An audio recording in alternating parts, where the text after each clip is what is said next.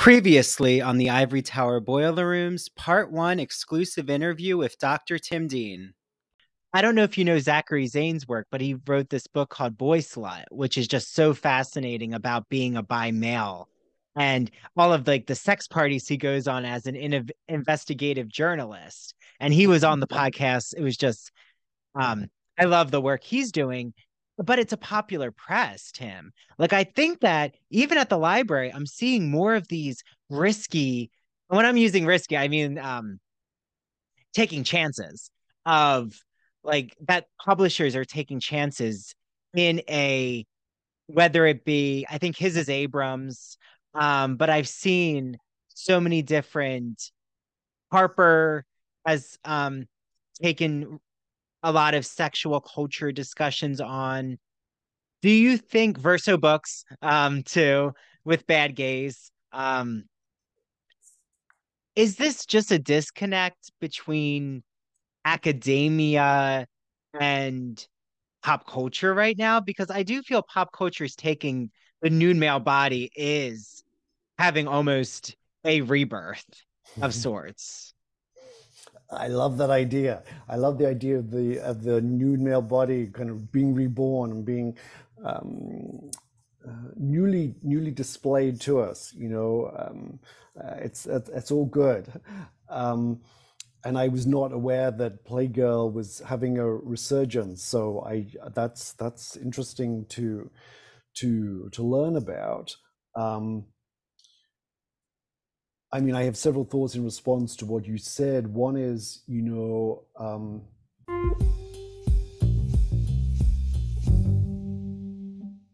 Want to listen to this Ivory Tower Boiler Room or True Crime and Academia episode ad-free?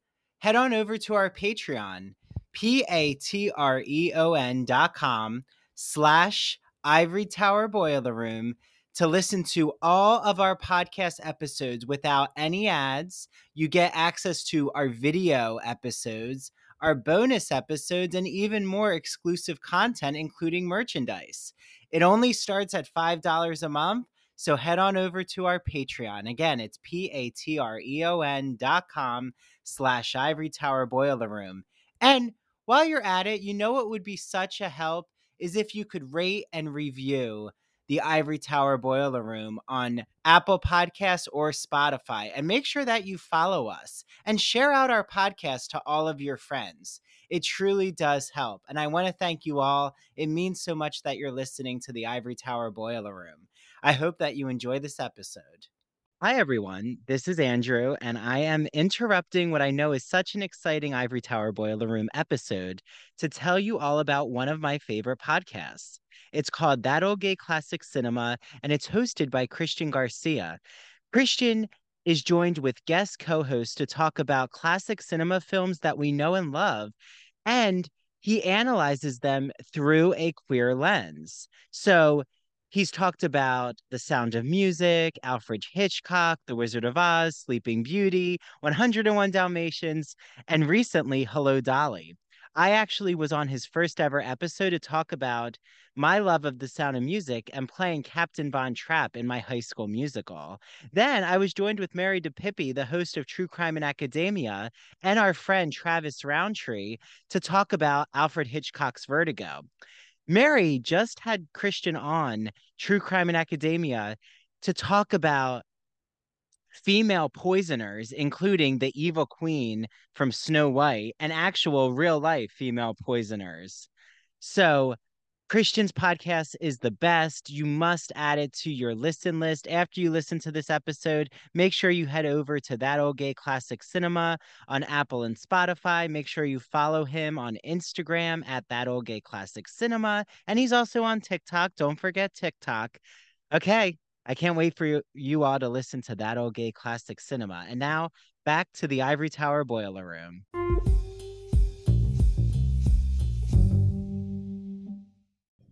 libraries have always had more pornography than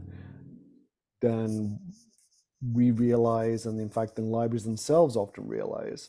And when I was, when my students and I were working on the Porn Archives project, and we had a conference, and we did a seminar, a graduate seminar, and we did a lot of work, and we were thinking about the way that pornography in a way is a library classification, right? To an extent, right? And I was having dinner downtown I was having lunch downtown in Buffalo and doing some kind of public humanities work. And I ended up meeting with a woman who worked at the, not the university library, but the central library in Buffalo.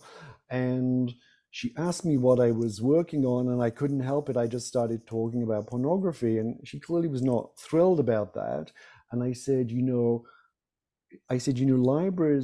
libraries have a sort of parallel classification system for their pornography. And I said, I bet your library has porn. And her response was clearly like, with the Buffalo Public Library, we don't have pornography.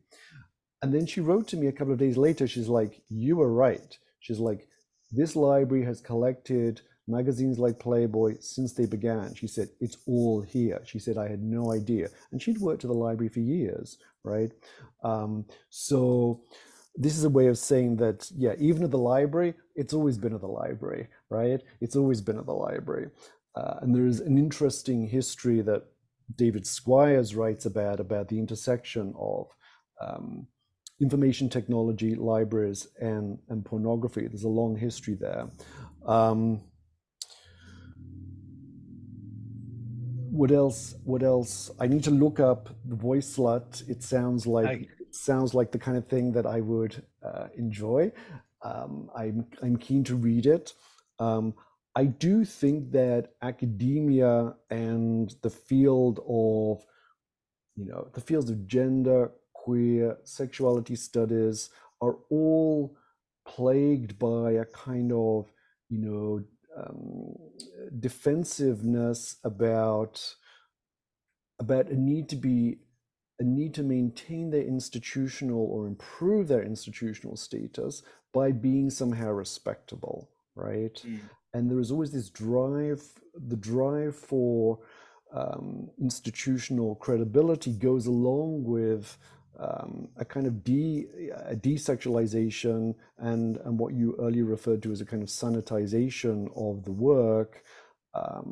And I think that is a kind of perennial problem, which popular culture does not have the same problem, right? Does not have the same issue, right? They're not necessarily trying to be respectable. They have a different issue. They're trying to make money, right? That's true. So I do think that, and it's been interesting to me just on sites like YouTube to see how many men who are not necessarily gay or gay identified or even queer identified are never happier than when they are displaying their muscles and their essentially naked body to as many people as possible. And they are they are perfectly happy that men look at their bodies as well as women. And that, I think, is a relatively new thing. Yeah, and it's fueled. Oh, sorry. I was going to say, No, it's go ahead. fueled by social media. I mean, Right, there's right, so much that needs to be done on this younger male generation, even those who are in 30s, 40s who are on social media, but on TikTok especially, that straight identified men are touching each other. And they're like, the gym culture has now become literally the site of the gymnos. I've been joking that I should write a book called Gymnos Means Nude. And I've always wanted to do a type of, I will eventually, but um, like do a queer exploration of the gym and the body, because you're right, there's so much that cruising is so present, but it's also what's at the core of the gymnasium since it was founded is right. how the body is shown. But you're right, straight men are now drawing attention to their bulges and like their body. And that's why I'm saying I think there is something happening. But even You don't, not that I want to put you on the spot to give me feedback for my, dissertation turning into a book eventually, which it will. But I have this whole idea of like, when you come into play with your work on Whitman, like also I really turn to Mark Doty and his work, but about I have this coining this idea of queer male procreative poetics, which is that the eroticism of Whitman's work, it creates this lineage of queer men reading and then responding. And like I interpret it as this new way of procreating. Um, but it was interesting to me that the feedback that I got um, asked, because I'm so insistent on how Whitman turns to the ancient Greek, is subverting the idea of the symposium and um, queer male Greek mythology. And the question that I knew was going to come up, but it was, it's always fruitful to think through debates to your work, like you've brought up, is, well, can women be part of this queer male procreative poetics? And what I am going to think through is that women are creating male homoerotic spaces as thinkers. But yeah, the absence of women is something that was brought to my attention, and I knew that it would be there. And I do open up about it in my work. But it's something that I'm sure you've had to really think through is what you're kind of getting at with respectability politics in academia. I also wonder in terms of identity politics. Like we can't, when you're talking about the queer male body, I feel like when it becomes about queer men, um, there's always going to be the question of, okay, but what about women? And I'm not saying that that's not that you shouldn't ask that question, but I do wonder, like, has that been brought to your attention in your work? Yes, yes, it has. It has. It has. For all the same reasons they would be brought to, raises a question for you. And I have a lot of thoughts about it. It was a question when I before I published the book on before I published on Unlimited Intimacy, I gave a lot of lectures on the subject, and people would periodically ask, can women be part of the subculture, right? And even online, on bareback forums, occasionally somebody who was claiming to be a woman would ask, can I be part of this? And it's, it's an interesting question, right? It's a question about why why do why do women feel, and why do feminists feel it's a feminist question to say this is about desire between men. What about me? Can I be part of it? Right? And there's something, one expects it, one understands that it's partly it's driven by feminism, it's driven by ideas about inclusivity, which are incredibly important. At the same time as, if you reverse the scenario and you're talking about a lesbian or a women only space, if a man asks, can I be part of this? And of course, in lesbian porn, straight men like nothing more than to get involved, right? But we have appropriate skepticism about that desire for, in a single sex space, for another gender to get involved. And I think it's worth pushing back against that automatic question, what about women? Because you're talking about desire between and among men, and there is always something potentially heteronormalizing about saying, so where are the women, right? Where are the women in this tradition? Where are the women in this poetic? I've forgotten your phrase. The procreative queer Queer male. male procreativeness. Right, Yeah. right.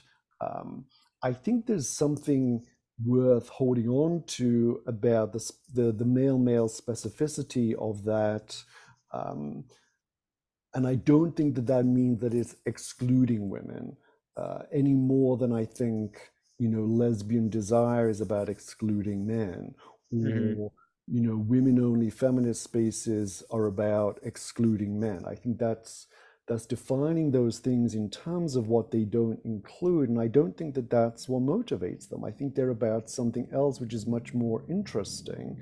But we have become obsessed with what is being excluded here, as if every gender needs to be included at every moment in every practice. And I think that there's something problematic about that. Um, so um, so that's one thing I would say.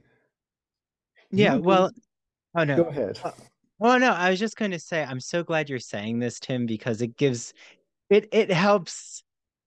Like I knew, okay, this is what I'm arguing, but when I've attended straight colleagues, like seeing their work, I've in the back of my head, I've always thought, oh, what about queer representation? But that question usually doesn't get asked. I'm like, well, why aren't you asking them about queer people? Like it does grate my nerves. It's something that, um, like you've said, if we're framing that as a feminist question, isn't the subversiveness that men are engaging in sex together, like that is against the norm.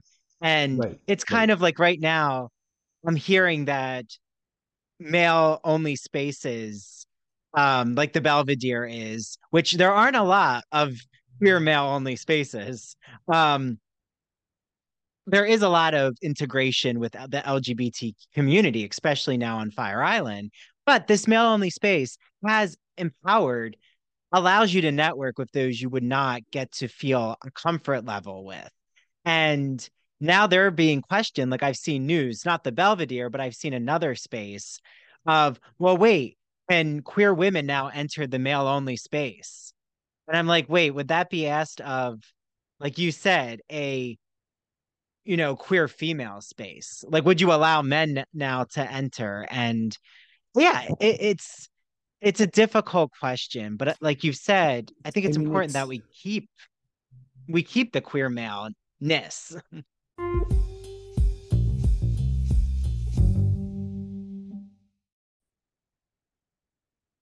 Hi, everyone. This is Dr. Andrew Rimby, and I'm so excited to be talking about Broadview Press. You might be asking, what is Broadview Press, Andrew?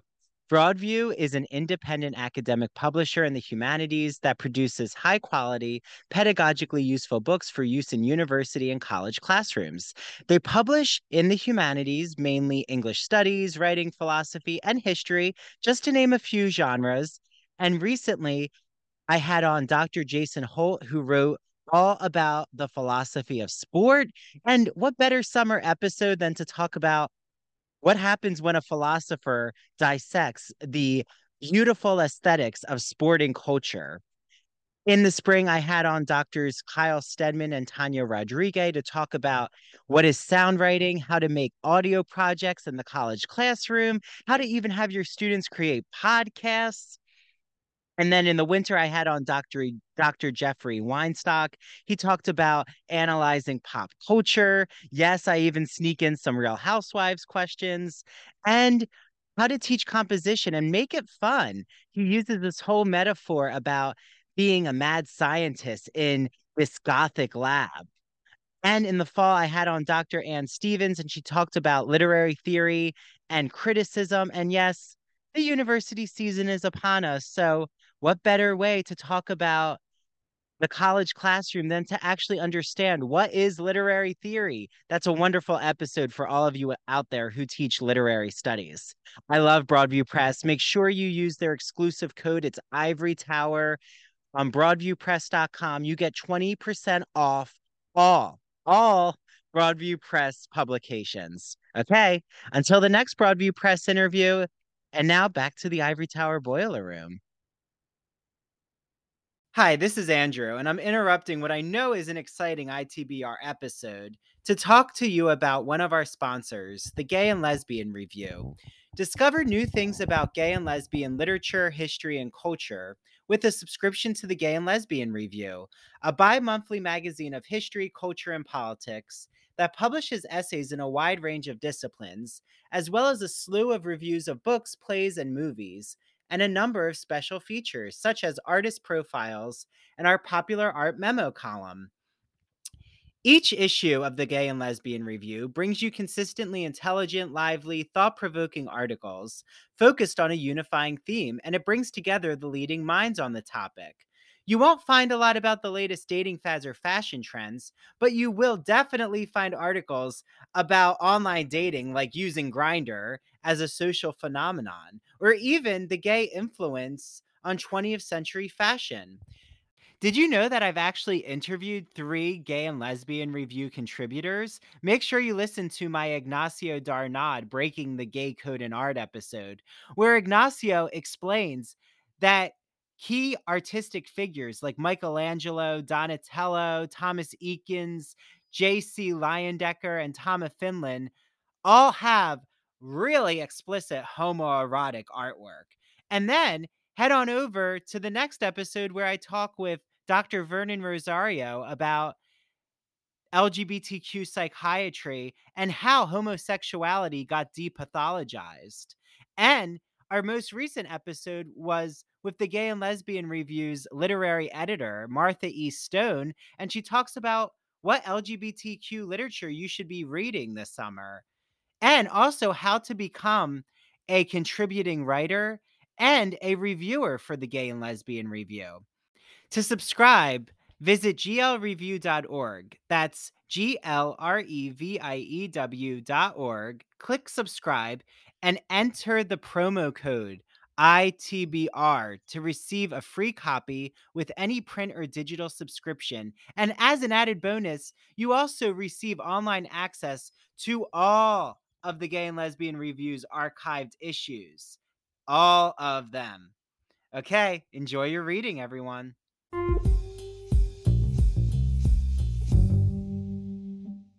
That is, it's important that we think about these kinds of spaces in terms, not only in terms of, not only under the rubric of inclusivity, right? That is, there is something about desire, and especially same-sex desire, where if you start thinking in terms of gender inclusivity, you're kind of overriding the point, right? Mm. Um, that is a liberal, progressive, left-wing value of inclusivity is being used to actually stamp out something that is underground, minoritized, um, subterranean, difficult to achieve. And when I presented on campus here a few years ago the piece I had written about public sex in Key West, performing the penis in Key West, right? And I showed an image of, in describing the architectural layout of this particular space, I showed the door at the back of a bar, which says something like, I don't know if it says clothing optional, but it says men only beyond this point, right? And it is a clothing optional area of this resort space. And one of my feminist colleagues said, and again, it was a kind of frank comment, and she's a friend of mine, and I appreciated her frankness. She said, when you showed that image of the door saying men only beyond this point, she had a very strong reaction to it. Like, why can't I go in? Why is this excluding me? But I think she was also able to reflect, this is not a corporate boardroom, right? This is not a place of power where men make decisions the women are being excluded from. This is a space of desire where many men are wandering around naked, and in order to, in this, not in this quite small space, there is the desire to um, preserve the male only dimension of it because it's about erotic desire, and um, it's not about what her reaction is about. It's not about excluding women from positions of power or devaluing women. It's about the what becomes possible erotically, sexually, when it's all male only bodies together, diverse though those bodies usually are, right? That is, in terms of size, shape, color, ethnicity, background, etc. Right? That there's still, it's Hmm. not actually a homogeneous space at all. Um, and so anyway, I write about that, but your question reminds me of that moment and a kind of misunderstanding about what those male only spaces are about. And one has to, one has to push back against the feminist desire to penetrate those spaces. Those spaces are not for you, they're not about you, something else is going on. um, the desire to penetrate those spaces is what should be questioned. That would be a Yeah. stronger way. That would be a stronger way to put it. Yeah. Well, and I promise just 10 more minutes. Is that Sure, okay, Tim? sure. Okay. This is just so fascinating because Manuel Betancourt, whose episode is going to come out after yours, he wrote this new book called The Male Gazed. I'm not sure if you know of it, but again, it's more for the academic intersection with popular press, right? Like it's kind of Sure. how I hope my work lands in a library, but is also used in academic research. That he gives us language for the queer male gaze, which for the longest time, I absolutely love Laura Mulvey's The Male Gaze essay. And I think Linda Williams wouldn't have done her Right. porn work without Laura Mulvey and the male gaze because it's so important to straight pornography. Sure. But I will say, I don't think we have a lot of manuals offering he's offering language, but I've always said we need queer male gaze language. Like that's where I think psychoanalysis, like Leo Bersani, starts to come into my forefront because a queer male gaze is not the same as the straight male gaze. And like queer male misogyny doesn't operate in the same way that straight male misogyny does. And I That's think right. maybe that's at the heart of this clothing optional debate or these spaces. Like, yes, there are queer men who can be misogynist. I'm not saying they're not.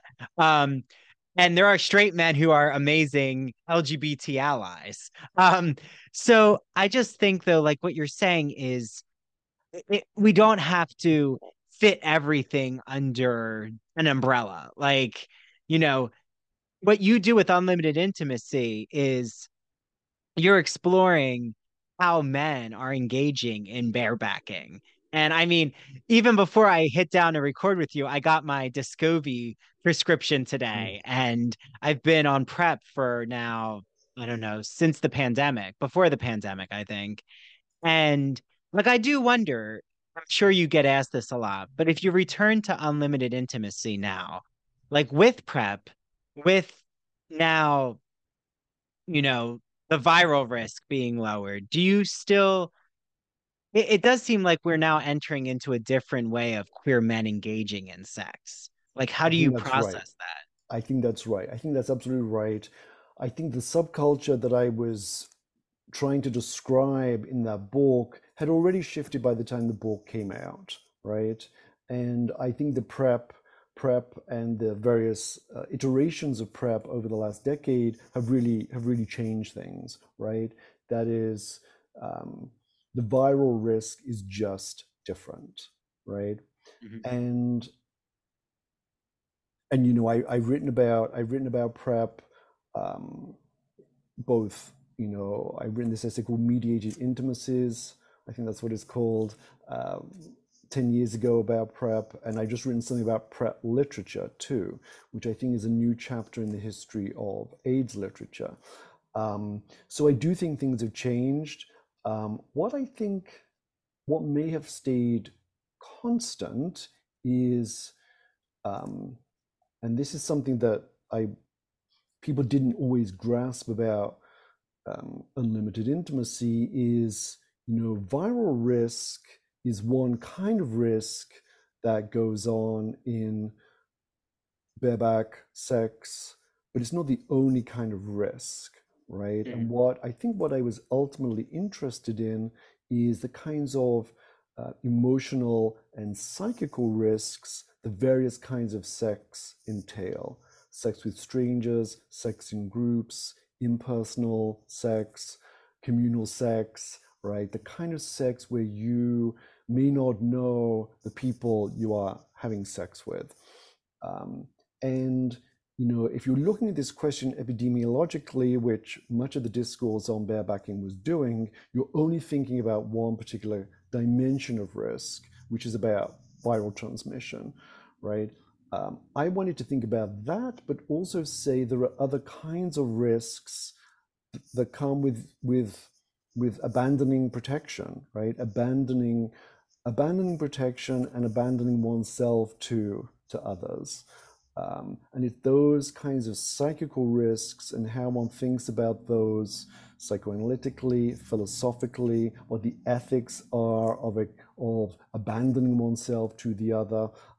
That's sort of what I was sort of very interested in the final chapter of the book. And I don't think those risks have gone away because you can get your prescription for Descovy, right? Mm-hmm, right? That is what it means to be intimate with another person always involves risk, and it's an illusion, it's a myth, it's a very dangerous and damaging myth that one can absolutely protect oneself from those risks.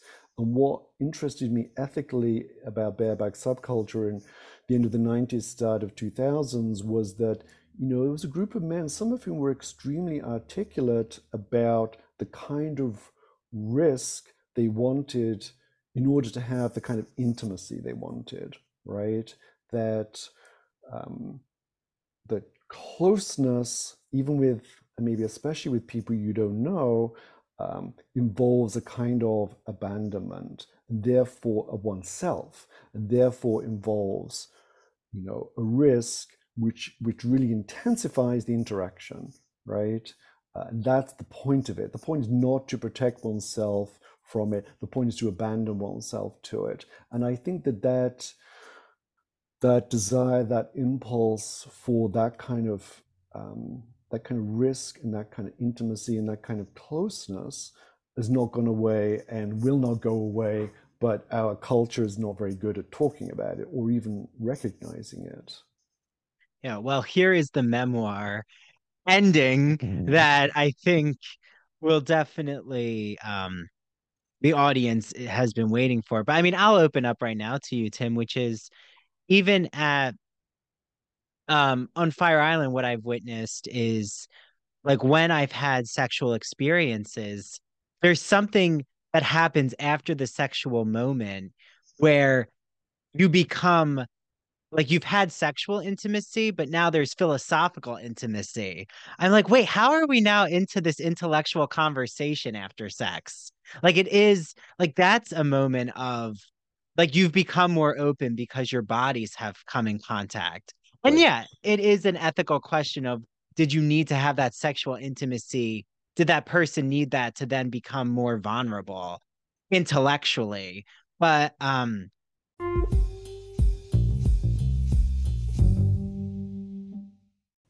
Hey, Ivory Tower Boiler Room listeners and true crime friends. You've heard me gush over this incredible woman and her beautiful products. I'm talking about Mandy Made It. Mandy makes customized and original crochet and pre-cut goods.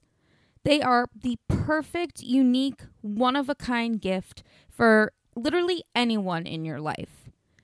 And she makes incredible home decor. I still have my pumpkins that I put out every fall. I just love them. Check her out on Instagram at MANDEE Made It, or search Mandy Made It on Facebook. To order, just slide into her DMs, and if you mention the Ivory Tower Boiler Room, you will receive a free personalized gift with your first order. So, go on Instagram and look up at Mandy Made It, and Mandy is spelled MANDEE. Again, her handle is at Mandy Made It, Mandy spelled MANDEE, and order today. LGBT stories are universal, but each one speaks to the individual heart and soul of the writer telling it. Do you have a story to tell? Or have you been moved recently by an LGBT book, film, painting, television show, or other form of media? Then the Gay and Lesbian Review wants to hear from you. The GNLR believes in bringing awareness to queer art and artists through reviews, commentary, and thought pieces in which the author relates their personal lives to a particular piece of art, a novel, a movie, or what have you. In addition to the print magazine, the GNLR also publishes articles on its blog as well as personal essays on its popular Here's My Story section on glreview.org. That's glreview.org. To learn more about submitting an article for the GNLR, visit their writer's guidelines. The link is located at the bottom of the homepage. And if you have any questions, email publisher Stephen Hemrick. That's STEPHEN.HEMRICK at glreview.org. The GNLR and its readers can't wait to see what you have to say.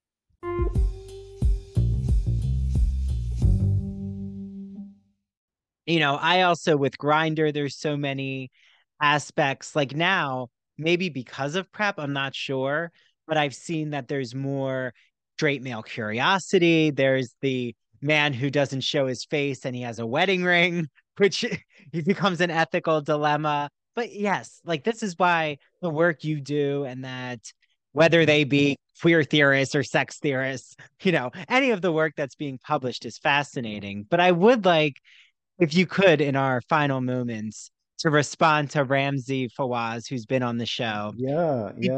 He brings up, to. yes, he brings up a topic I am sure that you've heard asked of Unlimited Intimacy, and it has to do more with your auto theory or memoirist style of queer men and just the men in your circle. So I'm going to play it for the audience, but I'm also now going to play it for Tim so he can hear what Ramsey asks. I love Tim Dean's work. I think he's brilliant. I think Unlimited Intimacy was like a major game change for me in terms of the way I think.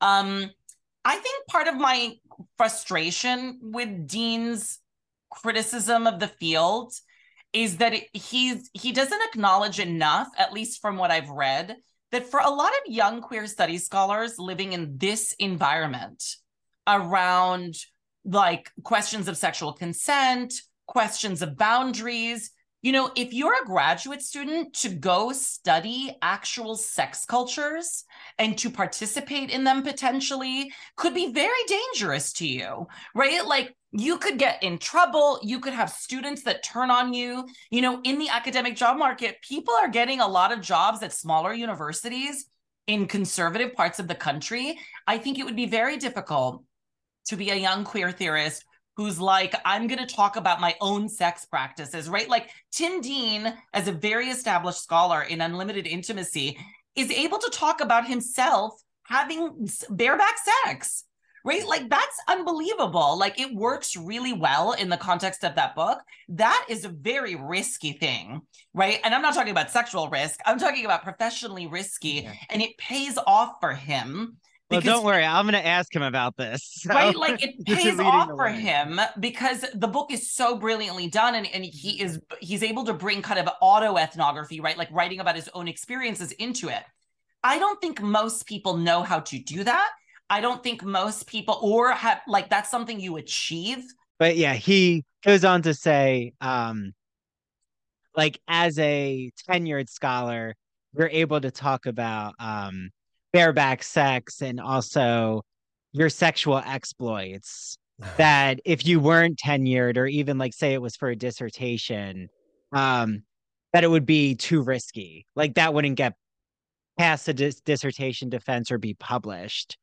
Yeah. So how would you respond to Right. that Well, claim? I didn't fully hear, I couldn't hear the full thing of what Ramsey was saying. My impression is that he is himself now a tenured scholar, right? Yes. So he may be young, but he too has tenure.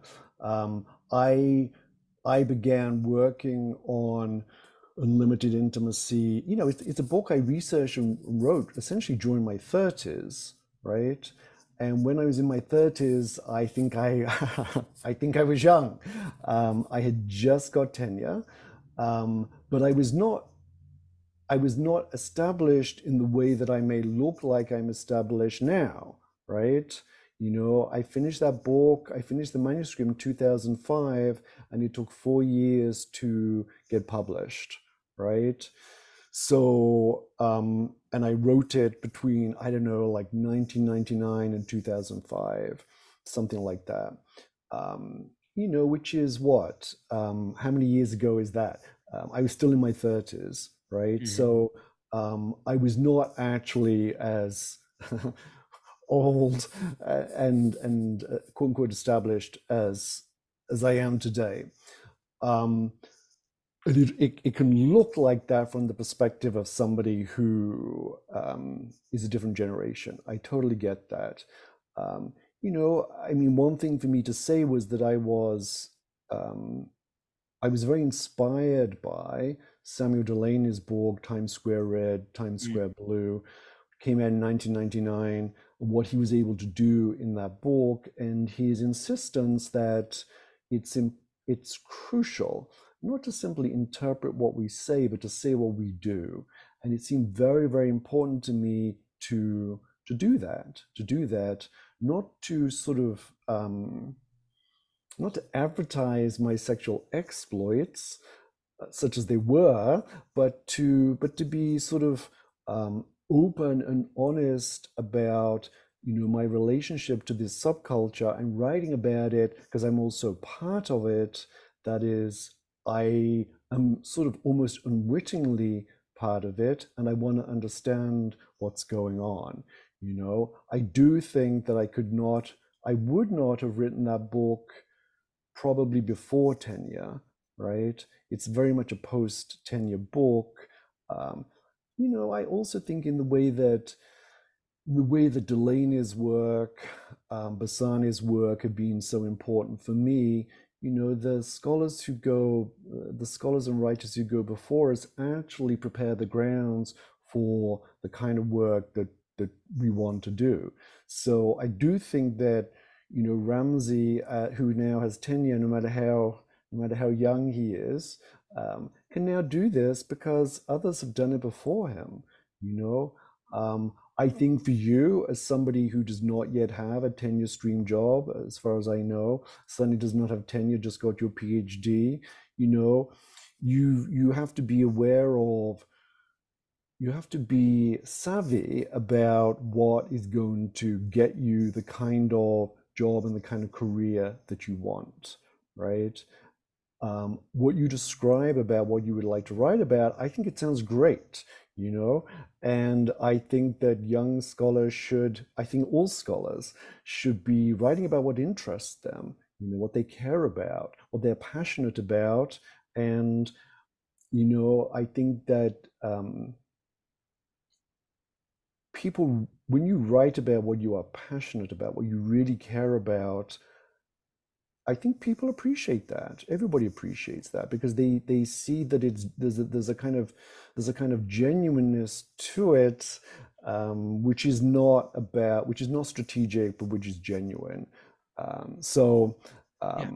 I don't know if that's an adequate response to to what Ramsey said on your show, but Yeah, I no. admire and respect his work, and I'm glad that he's engaging with mine. Yeah, well, I mean, I think it just these um like thank you for responding to like what Ramsey's concern is about. And I think like you said, it's so much concern about in academia, which already has so many limited positions now, very limited. I can tell everyone because I'm on the job market. But I knew that going in anyway, which is why I'm looking into media positions and hey, maybe even working for Playgirl as an editor, who knows? Um, but I've always wanted to write. I always say, write the book that you would want to be out there. So, like my dissertation, I'm proud of how subversive it is and how it mixes so many methods and is very erotic about Whitman's language. But it's also why there's I do argue against biographical readings that read Whitman as gay. I mean, first, I have to say I love Gary Schmidgall's Walt Whitman: A Gay Life. I know Gary. Um, I wouldn't have been able to think through Whitman without Gary's work. But I'm not talking about Gary's work. I'm talking about like just those who will reference Whitman as gay, and there's no like deep dive into his work. And sometimes it kind of reminds me about that question around Tim, like us circling now back and ending with token queer theory, that it sometimes when an author's sexuality has to be referenced, I don't find that fascinating. I find that then they move on to other aspects that really actually does a heteronormative straight attempt at looking at the work, even though they thought Whitman is gay. Like it collapses everything, and it doesn't make the body erotic. It doesn't make his poetry erotic. It just allows other aspects of his work to be centered, even though there's so much sensuality. And maybe that's how I feel also about the you've had me think now, Tim, with your response of like how I'm putting myself out there. I wouldn't want it any other way. I mean, this is what I'm passionate about. So like why am I going to censor my work? Right, It's right, right.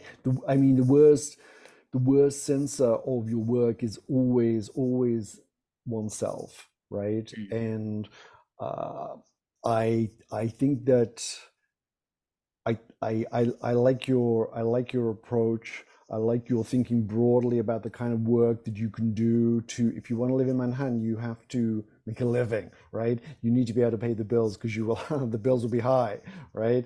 Um, and I think thinking about what you're training as a reader, critic, thinker, teacher, intellectual, young man or a queer young man of your generation, what you can do from that background, I think is exactly the right approach. I think it's exactly the right approach.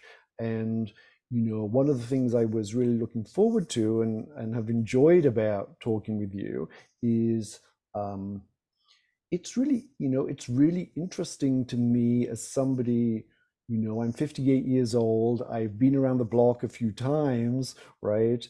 And I've been in this business for a long time now. And it's really interesting to me to talk to and gain the perspectives of, guys of your generation.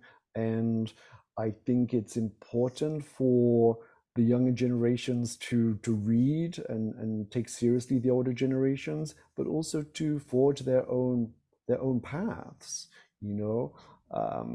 And so there's much more that we could say about this, but yeah.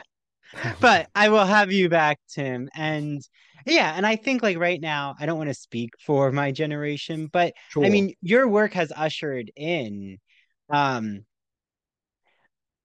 arguing like even your work on limited intimacy, but beyond sexuality, it's in the title, is thinking outside of just needing a label. And I do think that my like generation right now, we're really torn between wait, like yes, there's so much work that's been done of coming out of the closet in terms of literary figures specifically, but just um, that we need to make this messy. Like we need to, not say that author's dead or that proclamation with, Roland Barthes. Um, but that, okay, well, the author's there, but how can we just play around? And it's why I like Jane Ward's work. Like, even though I don't agree with everything in not what is it, not gay sex between straight white Right, men, right. like I question some of the methodology. I still think it's wonderful, and I love Jane Ward for actually putting it out there and, you know, taking a stand and making something creative and playful. Because at the end of the day, like you said, Tim, we are readers. Like we want something that also is suggestive and a proclamation. And, we don't have to buy every single idea. Like that's what makes Sure. something like when I'm questioned about, well, how about the women? That's exciting for me because it means, well, wait, like there's something to my idea about what I'm thinking through around queer male bodies. Because then you wouldn't have asked that question. Right, So right.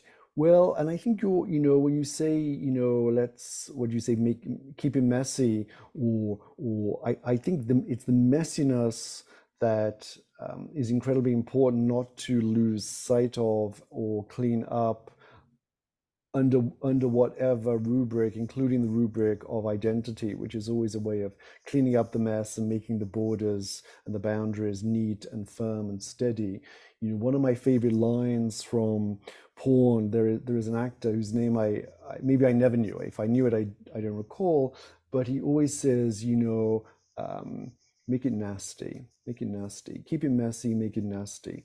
And there are worse mottos to have both for sex and for life than that.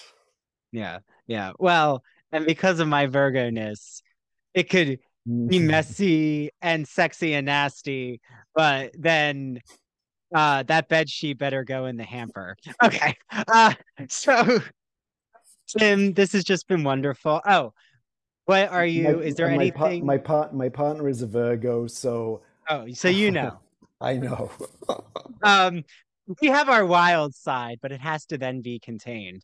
Um, so is there anything right now, what should be on our radar? Is there something you're working on that you're excited about? I think that there's so much we could continue talking about, Andrew, and I really enjoyed the conversation. I have a lot to say about what I'm working on because there are multiple projects.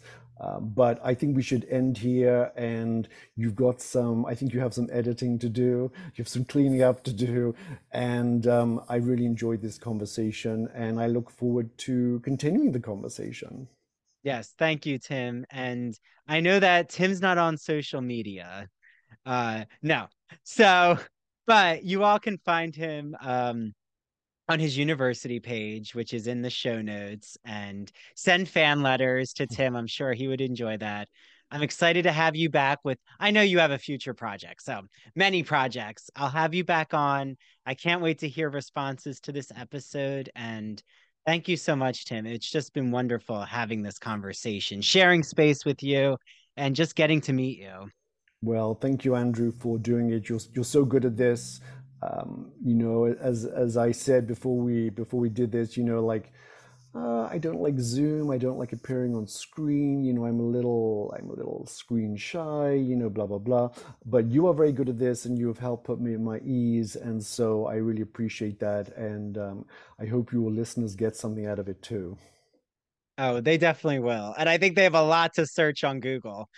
So thank you, Tim, and bye to the listeners out there. And yeah, listen next week to, I'm sure, another riveting conversation. Okay, bye, Tim. Have a Thank great you. day. Bye Thank you bye. so Bye bye. much. Bye bye.